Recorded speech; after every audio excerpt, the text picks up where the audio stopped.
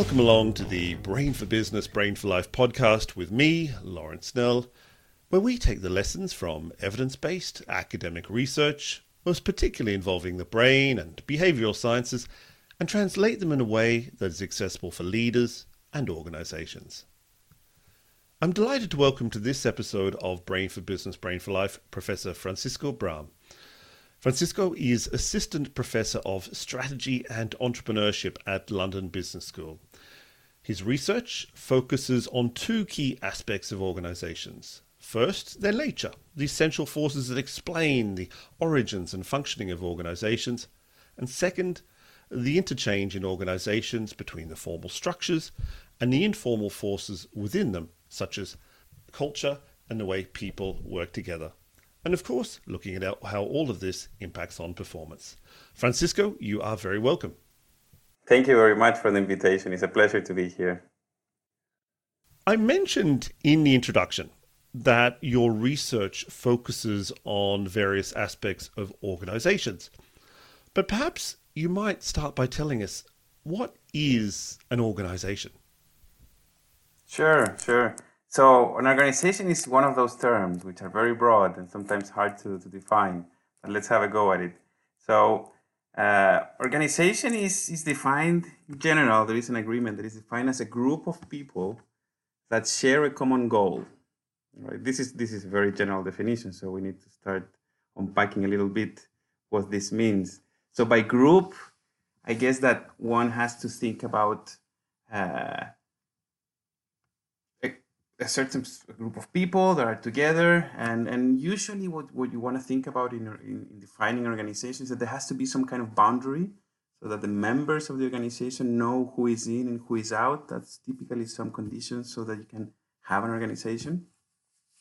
Also, the idea of goals is important, because if you don't have a goal that people share, you end up just with an agglomeration of people, not an organization.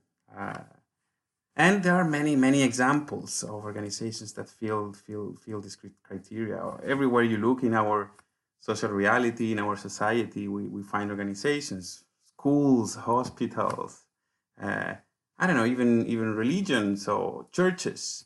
You have people coming together with a goal, in this case, which is not instrumental, but it's something that they want to do together to reach some kind of, worshiping God or something like that. Also, in the literature, there are some additional distinctions that one would like to think when thinking about organizations. One is that in sociology have cataloged organizations for a while now. There's a big part of sociology that tries to understand organizations, and they've made up this very elaborate classification of organizations. But one of the two main the dimensions that one would like to think about is to what degree organizations are voluntary versus involuntary. And you have both in the real world. So you have, for example, churches, whether you belong or not to an organization called a church, usually it's voluntary. You can come in and go out as you please. Whereas other organizations, think of, firms, companies, corporations, access and the entry to those organizations is restricted. It's not like you can knock on the door and say, look, I want to be part of this organization. So that's an important distinction, the voluntary versus non-voluntary aspect. And in the paper that we're going to talk about later, that's an important distinction on how we would like to contribute so we contribute in building a theory and proposing how a certain type of organization, those which have restricted access, which are not voluntary, have been helping the human species in the long run in our evolution, so to speak. Another distinction which is interesting and important is the one between formal and informal organizations. You have informal organizations where people come together, they share a goal. Nowadays, with the rise of internet, you have all sorts of informal organizations rising up. They come together, they have a goal. Think about, this last episode in the US of these small-sized investors that came together to try to do a big short against established companies and try to make a run. And those are informal organizations that come up. But also you have formal organizations which are more structured, and you have formal authority, people that can set up the rules of who is interacting with whom, and they can enforce those rules and such. So I would say that's overall kind of the basics of organizations. Okay. So if we think about people and societies, I can imagine that organizations have in many ways always been around in some shape or form. You mentioned their religious bodies, and I'm guessing you think of empires and other institutions that go with them over history. But what role have organizations actually played in supporting human development? Have they helped it or perhaps hindered it? Yeah, so my view is that organizations have been, just like you said, around for ages. I guess that they've been with us forever. So you have this account, for example, in which have been done for looking at today's forager societies. That even those societies, they do have these organizations in place of different sort. So one can presume that these have been around for tens of thousands of years in our species. So they're very old. That's something to consider. So that's already telling us that this is something very powerful. That it has been around with us for a long time. I think that one can make the case that they are adaptive, they are helpful, they serve a purpose for our species. And then one would like to think about more in detail of what is that purpose. Well, then I guess that one need to distinguish between organizations, because there are some organizations which are high level. Let's say think about the state or the judiciary or some public services like, I don't know, hospitals or education. Then I think the case can be easily made. Well, what is the role? Providing political governance, providing knowledge dissemination in case of schools and educational system, things like that. What I'm interested more as a scholar in a business school is what is the role of companies, of, I don't know, firms that you see out there, everywhere from small startups to the big corporate behemoths that we see in the stock markets. Uh, and I've been doing work on that question. What is the role? What is the function that they have for societies? And I will classify the functions that the literature and myself have contributed to lay out for these type of organizations.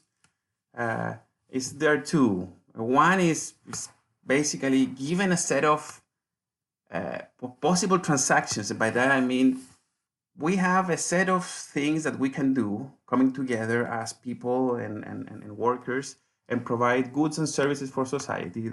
That's what companies do.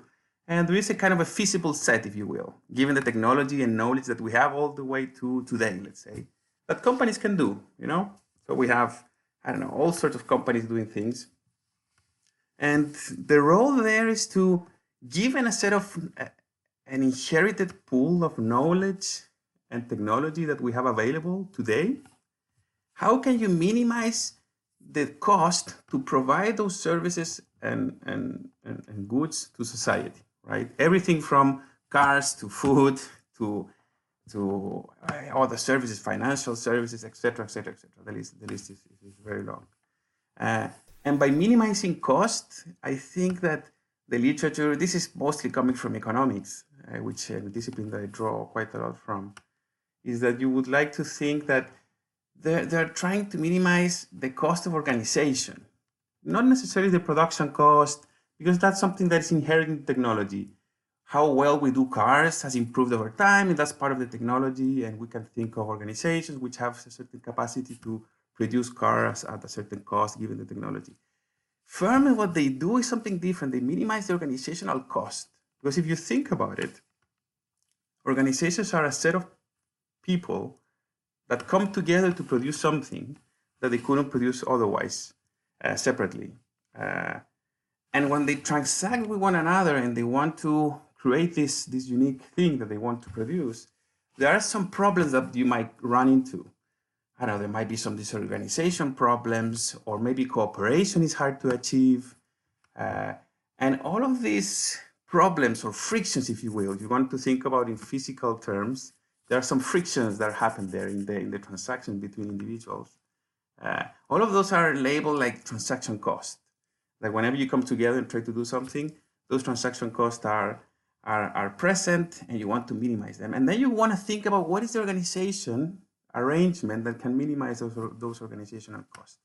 For example, if I give you an example, think about a large mine that is, I don't know, extracting gold somewhere in a very remote place, but they need a lot of power. So they have to set up a power plant next to the mine.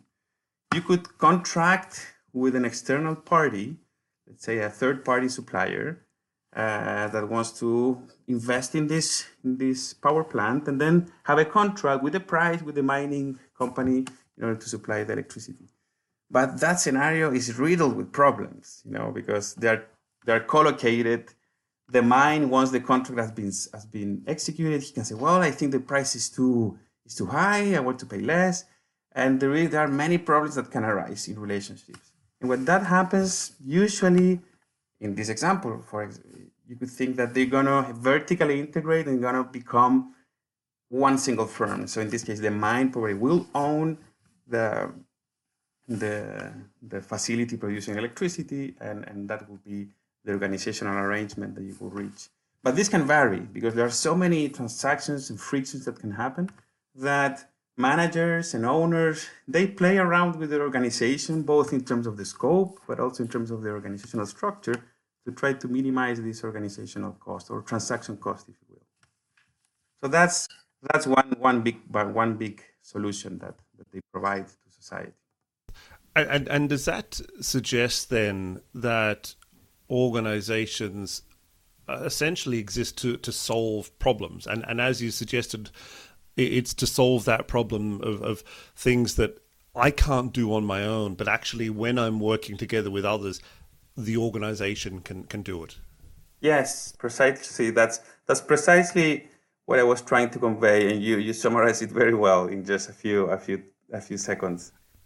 You try to make people work together the best that they can, right? And for that, you try to manipulate different organizational levers, who has authority, who I don't know, whether you vertically integrate or not, how you set up incentives, etc., etc. So that's kind of the role of organizations to a large degree, what they accomplish. Okay, interesting.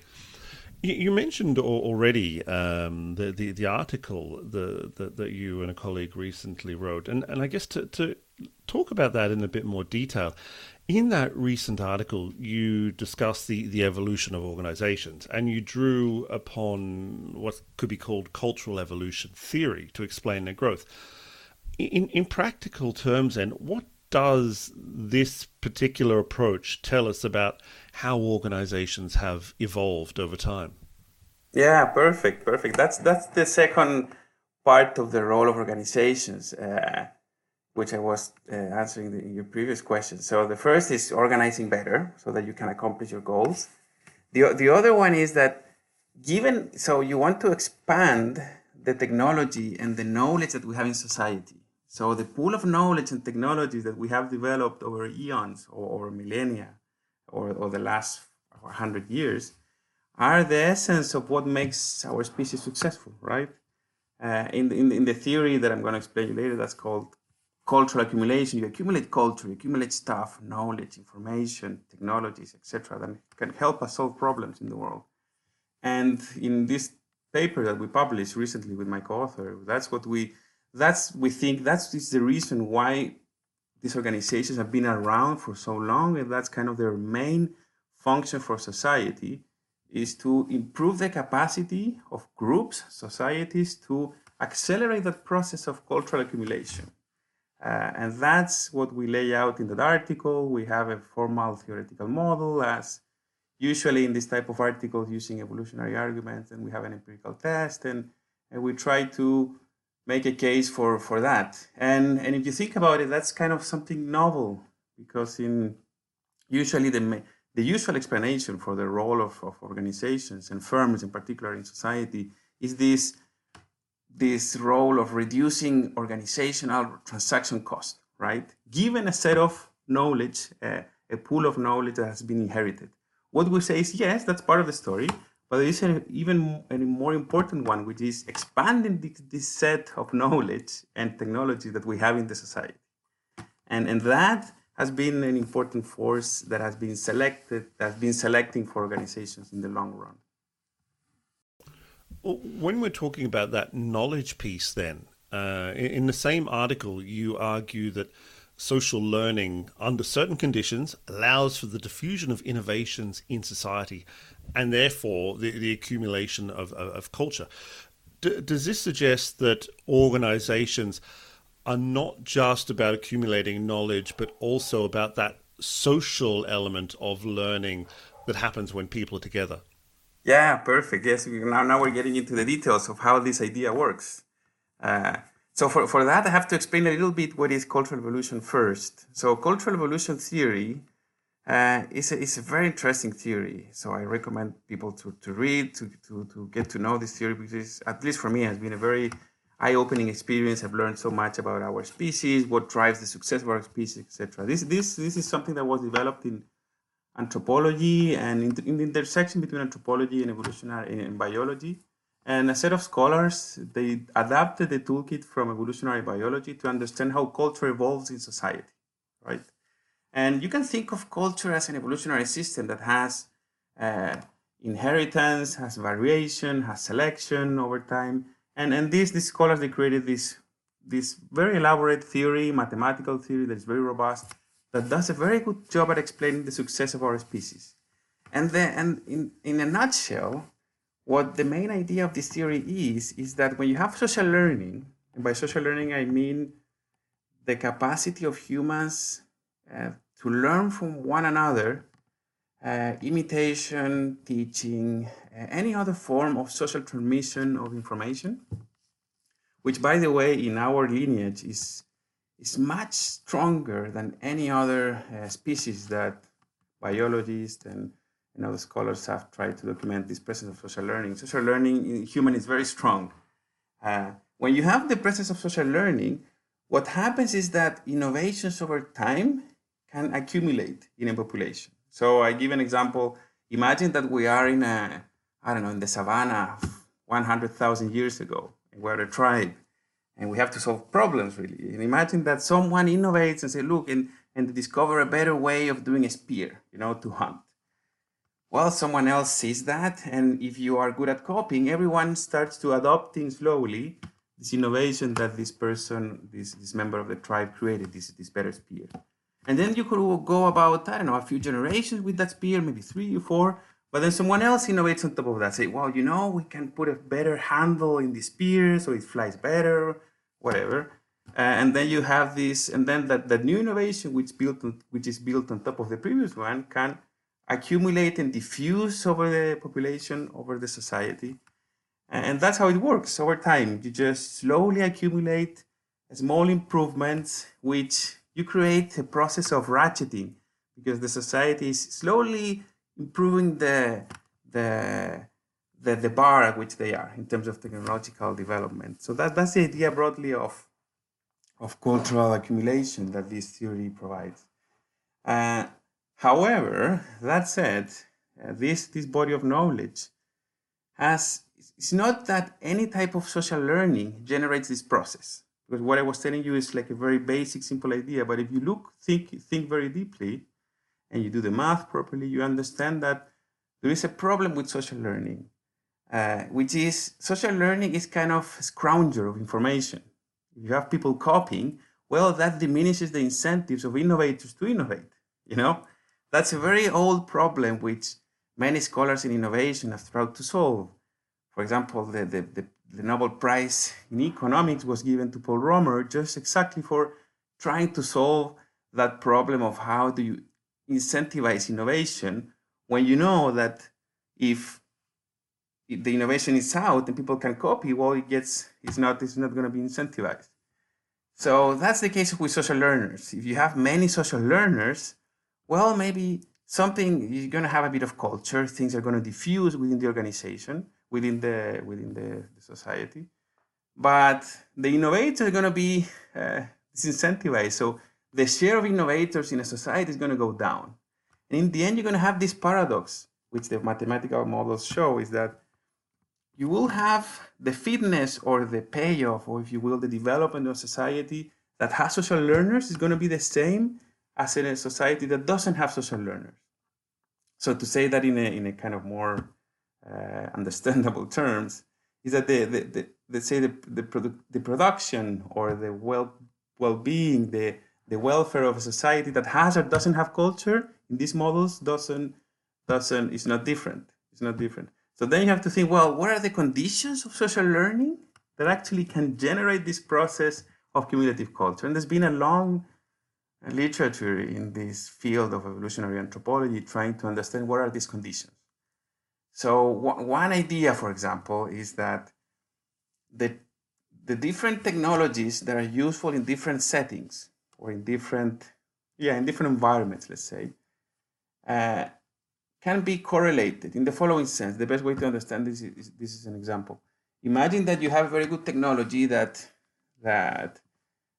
is for a bow and arrow that is very well suited to hunt very large and slow prey, right? But imagine that something happens in the ecology, the environment changes, and all of a sudden you have very swift, small prey. Well, the bow and arrow now is not ideal. But given that you have social learners that have been keeping and copying this tradition of bows and arrows, now the new innovators in this new ecology can start adapting the bow and arrow not from scratch. They can start from a bow and arrow that is already it is somewhat functional, not ideal for this type of prey, but they can start already at some level that is useful. So that's one way that you can get out of this paradox that social learning somehow is not useful. Because we know the paradox comes from knowing that actually social learning and imitation is useful for society. That's kind of something, an intuition that we have. So, does that then suggest certain implications for organizational innovation? And I'm thinking not just about the accumulation of knowledge, but also how that knowledge is utilized and how innovation actually happens within the confines of an organization? Yes, so we're going to get into that. So I'm going to continue a bit with the story that I was telling you beforehand, because I was telling you, well, not every type of social learning is useful for society. So what these productive organizations do is that by being they have if the organizations have two characteristics which are very, very precise. One is that they're exclusive, so this organization have a boundary that is not permeable. So they can accept or quote unquote fire people from the organization, but it's not like people can come in and out easily. So they are exclusive. And then on top of that, if this organization have a lower cost of social learning, then you can get out of this paradox. Then you can have societies that can accumulate culture faster. And in a way, what these organizations are doing by being exclusive and having a fixed boundary and having a lower social learning cost, they're doing intuitively two things. That they are putting a hold in this process of expansion of social learners that is detrimental. Because in reality, we would like to imitate, to learn from others, because they are already done the hard work, and that's a natural incentive just to copy solutions. But these organizations being exclusive and having a barrier, they stop that process. So innovation is incentivizing society. That's how one would like to think about it. And also, so these organizations can do incremental innovations within the boundaries. So that's another role that they can play in terms of innovation. Okay, interesting. And in some ways, it sounds, and maybe I've misunderstood, almost as an argument against radical innovation and suggesting that incremental innovation is more natural, or the way that things have typically developed over time. I don't necessarily want to dwell on that for too long, but is that correct? Yes, the view that so what we find in this paper is that society, these organizations are these productive organizations. You want to think about, for example, guilds in the past. Guilds are the type of organizations that we have in mind, which are very ancient institutions. they are good at incremental innovation. And that's the view of organizations that we propose. And that doesn't mean that they don't innovate, but they innovate in a different kind, which is this incremental innovation. But they can also have some more radical innovations. So they can innovate around uh, creating products, services, or knowledge about nature, about something that we didn't know before. So invention, really. They can do that, but at a smaller share than is being done out there in the market by individual people. And that's my view. My view, and with my co-author, we argue that in the paper, that if you look at the long run of our history, most of this radical innovation, really new stuff about nature or how the world works, has either started from inventors, which then might end up setting a firm, but start from people which are loners, inventors, also academics, and other areas which are not necessarily the big established firms. That doesn't mean that they don't do it, but the frequency is lower as compared to other type of agents in the economy. You've talked a bit about boundaries between organizations and the importance of boundaries. But often these days we see what might be called new organizational forms emerging, clusters and networked organizations. What are the implications of these developments for the sort of theories and concepts that you and your colleague have discussed? Yeah, that's a very good question, because the theory that we've developed is a theory about knowledge that can be transmitted among individuals. And we know that, for example, if you're going to guilds in the past, you have the guilds of butchers, for example. And again, getting all the techniques and all the knowledge around being a butcher, that's something that one person can hold in their head. And also many modern professions is like that. I don't know, parts of medicine or being a lawyer, other services. You knowledge flows between individuals, and that's kind of the right unit. But in other cases, so we have a lot of co-specialization. You have workers that have to come together to produce something that otherwise you would not be able to produce together by themselves. Sorry, and then you have something that is kind of at the level of the organization that is generated by many people, right? And and then our theory, particularly our theory, doesn't do a good job explaining those. But with my co-author, we're currently working on some extensions and trying to understand how these innovations or these traits, these technologies, these cultural elements that are at the group level, which require a lot of cooperation among many people to be generated, how those can evolve, right? So, and we are thinking about that. And the main explanation, the main idea is that in cultural evolution theory, there is this idea of group selection, and we could go into the details, but maybe that's too much for because we don't have that much time. But there are many processes that generate heterogeneity in culture across groups, and you can think of the group as a firm, let's say, as a group of people that are trying to do something, and those processes generate groups which are different, and those differences are stable, and therefore you can trigger a process of selection of group traits over the long run, right?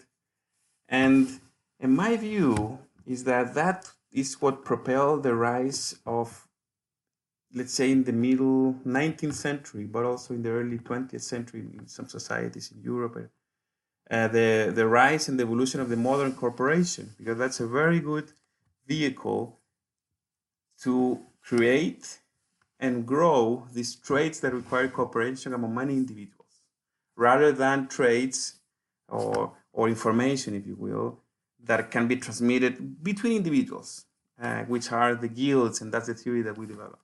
And going back, and this is a long circle to get to ecosystem, but this type of ecosystems or network organization or clusters in modern day, let's say in the last 20 years, we see the rise of those. And in the last 10 years, we have a lot of discussion around ecosystems. What are these? Are these a new organizational unit?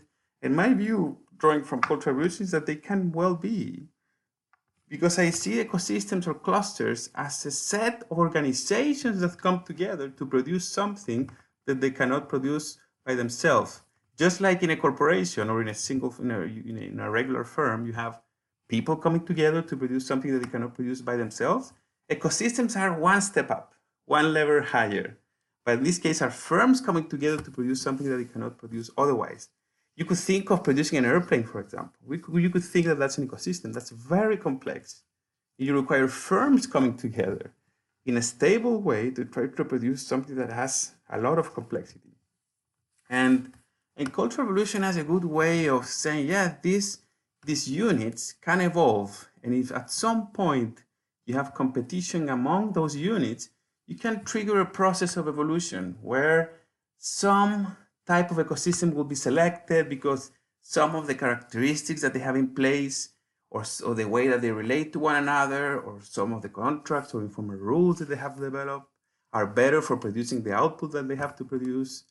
And that process of selection over time can make ecosystems and clusters become a very real and significant unit in our economies.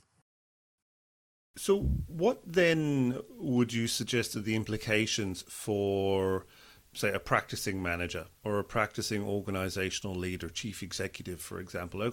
What can they take from the theories that you and your colleague have developed?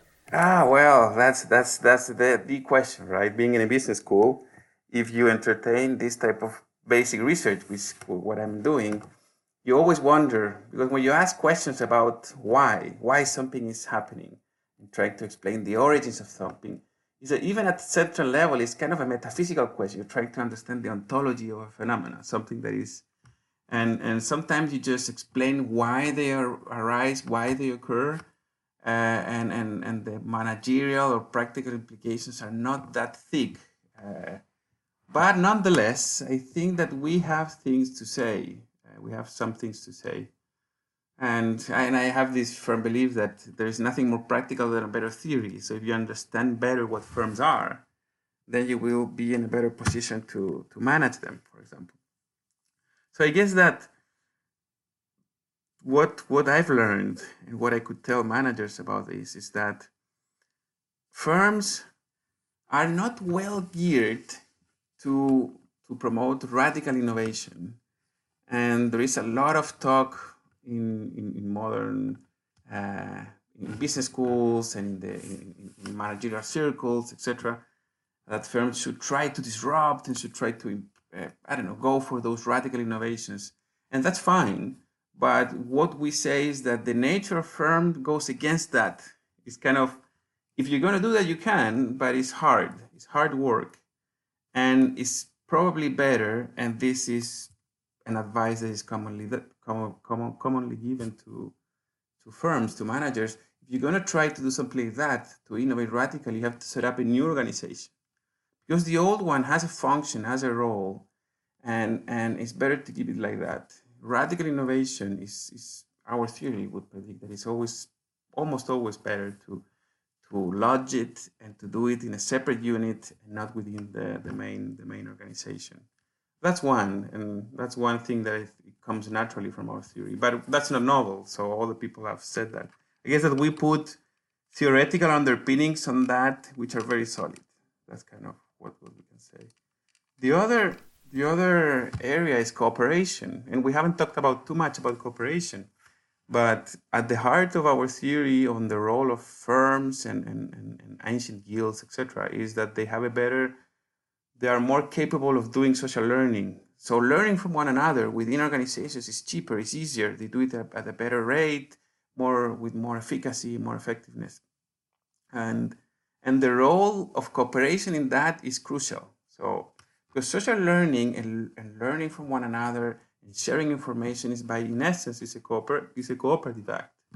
So cooperation is at the heart of firms, and if you want to set up a firm that is successful, you have to think about that. It's hard to make a company that shares knowledge and tries to be effective in accomplishing their task by not being cooperative, by not sharing the best practices, by not trying to improve. Many managers sometimes adopt this view that you have to make units compete, or if you have, for example, you're running a retail, imagine that you're running a retail chain of bakeries or whatever, or restaurants. Maybe you want to make competition among these units very hard, very strong. Well, in our case, we say, look, I think that the nature of firms at the heart is a cooperative entity, and you want to think about that before trying to, I don't know, infuse too much competition and among the units within a single firm. That's something that, and also lately, and I think that this project holds more promise for informing managers.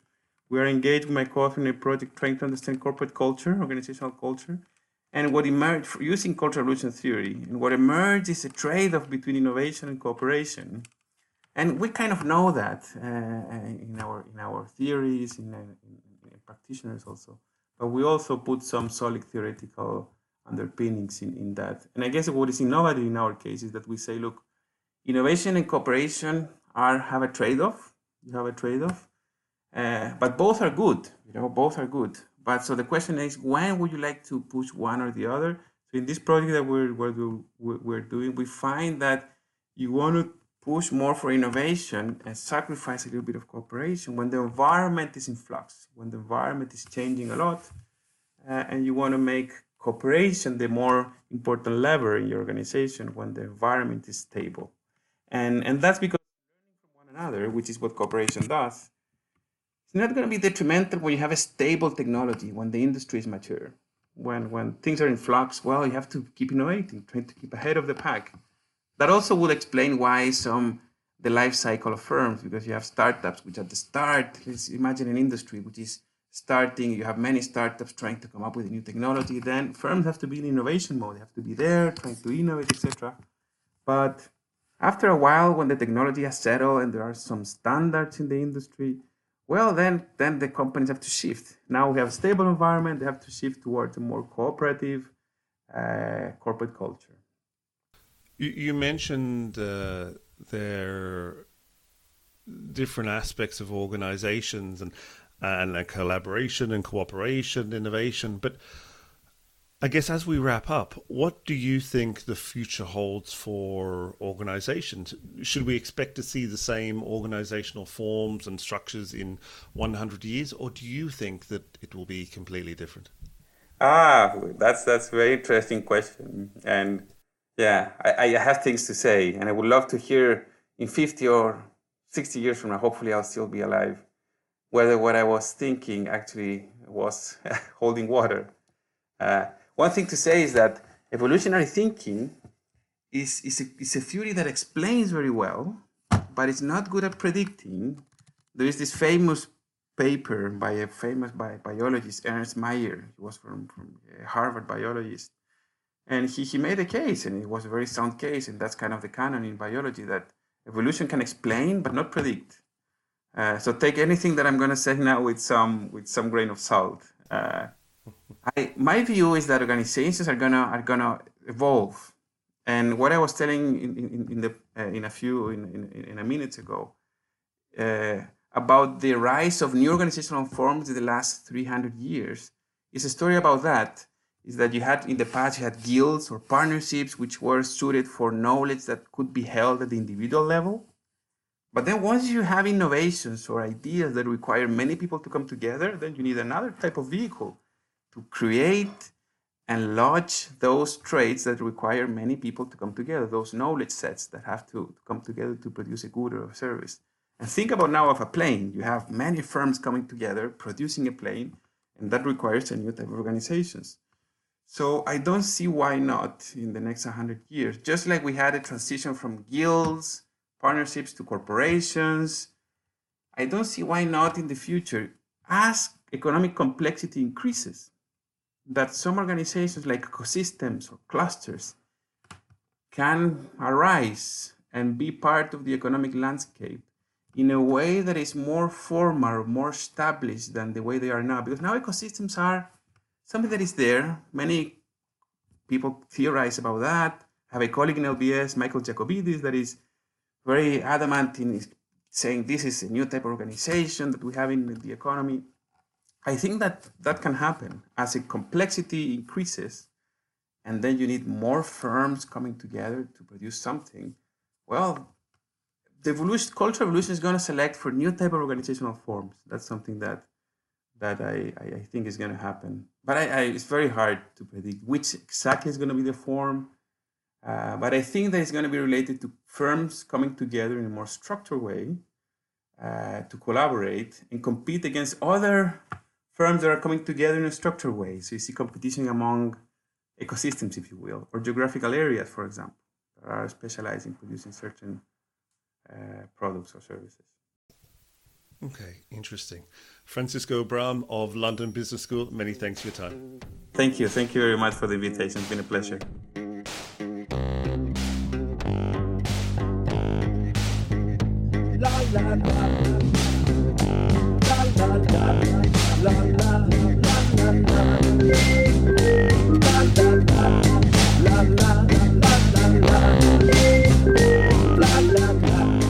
Our theme song, La La Song, Electronic Beat Time and Dream Sequence by Lorenzo's Music is licensed under an attribution, share and share alike license.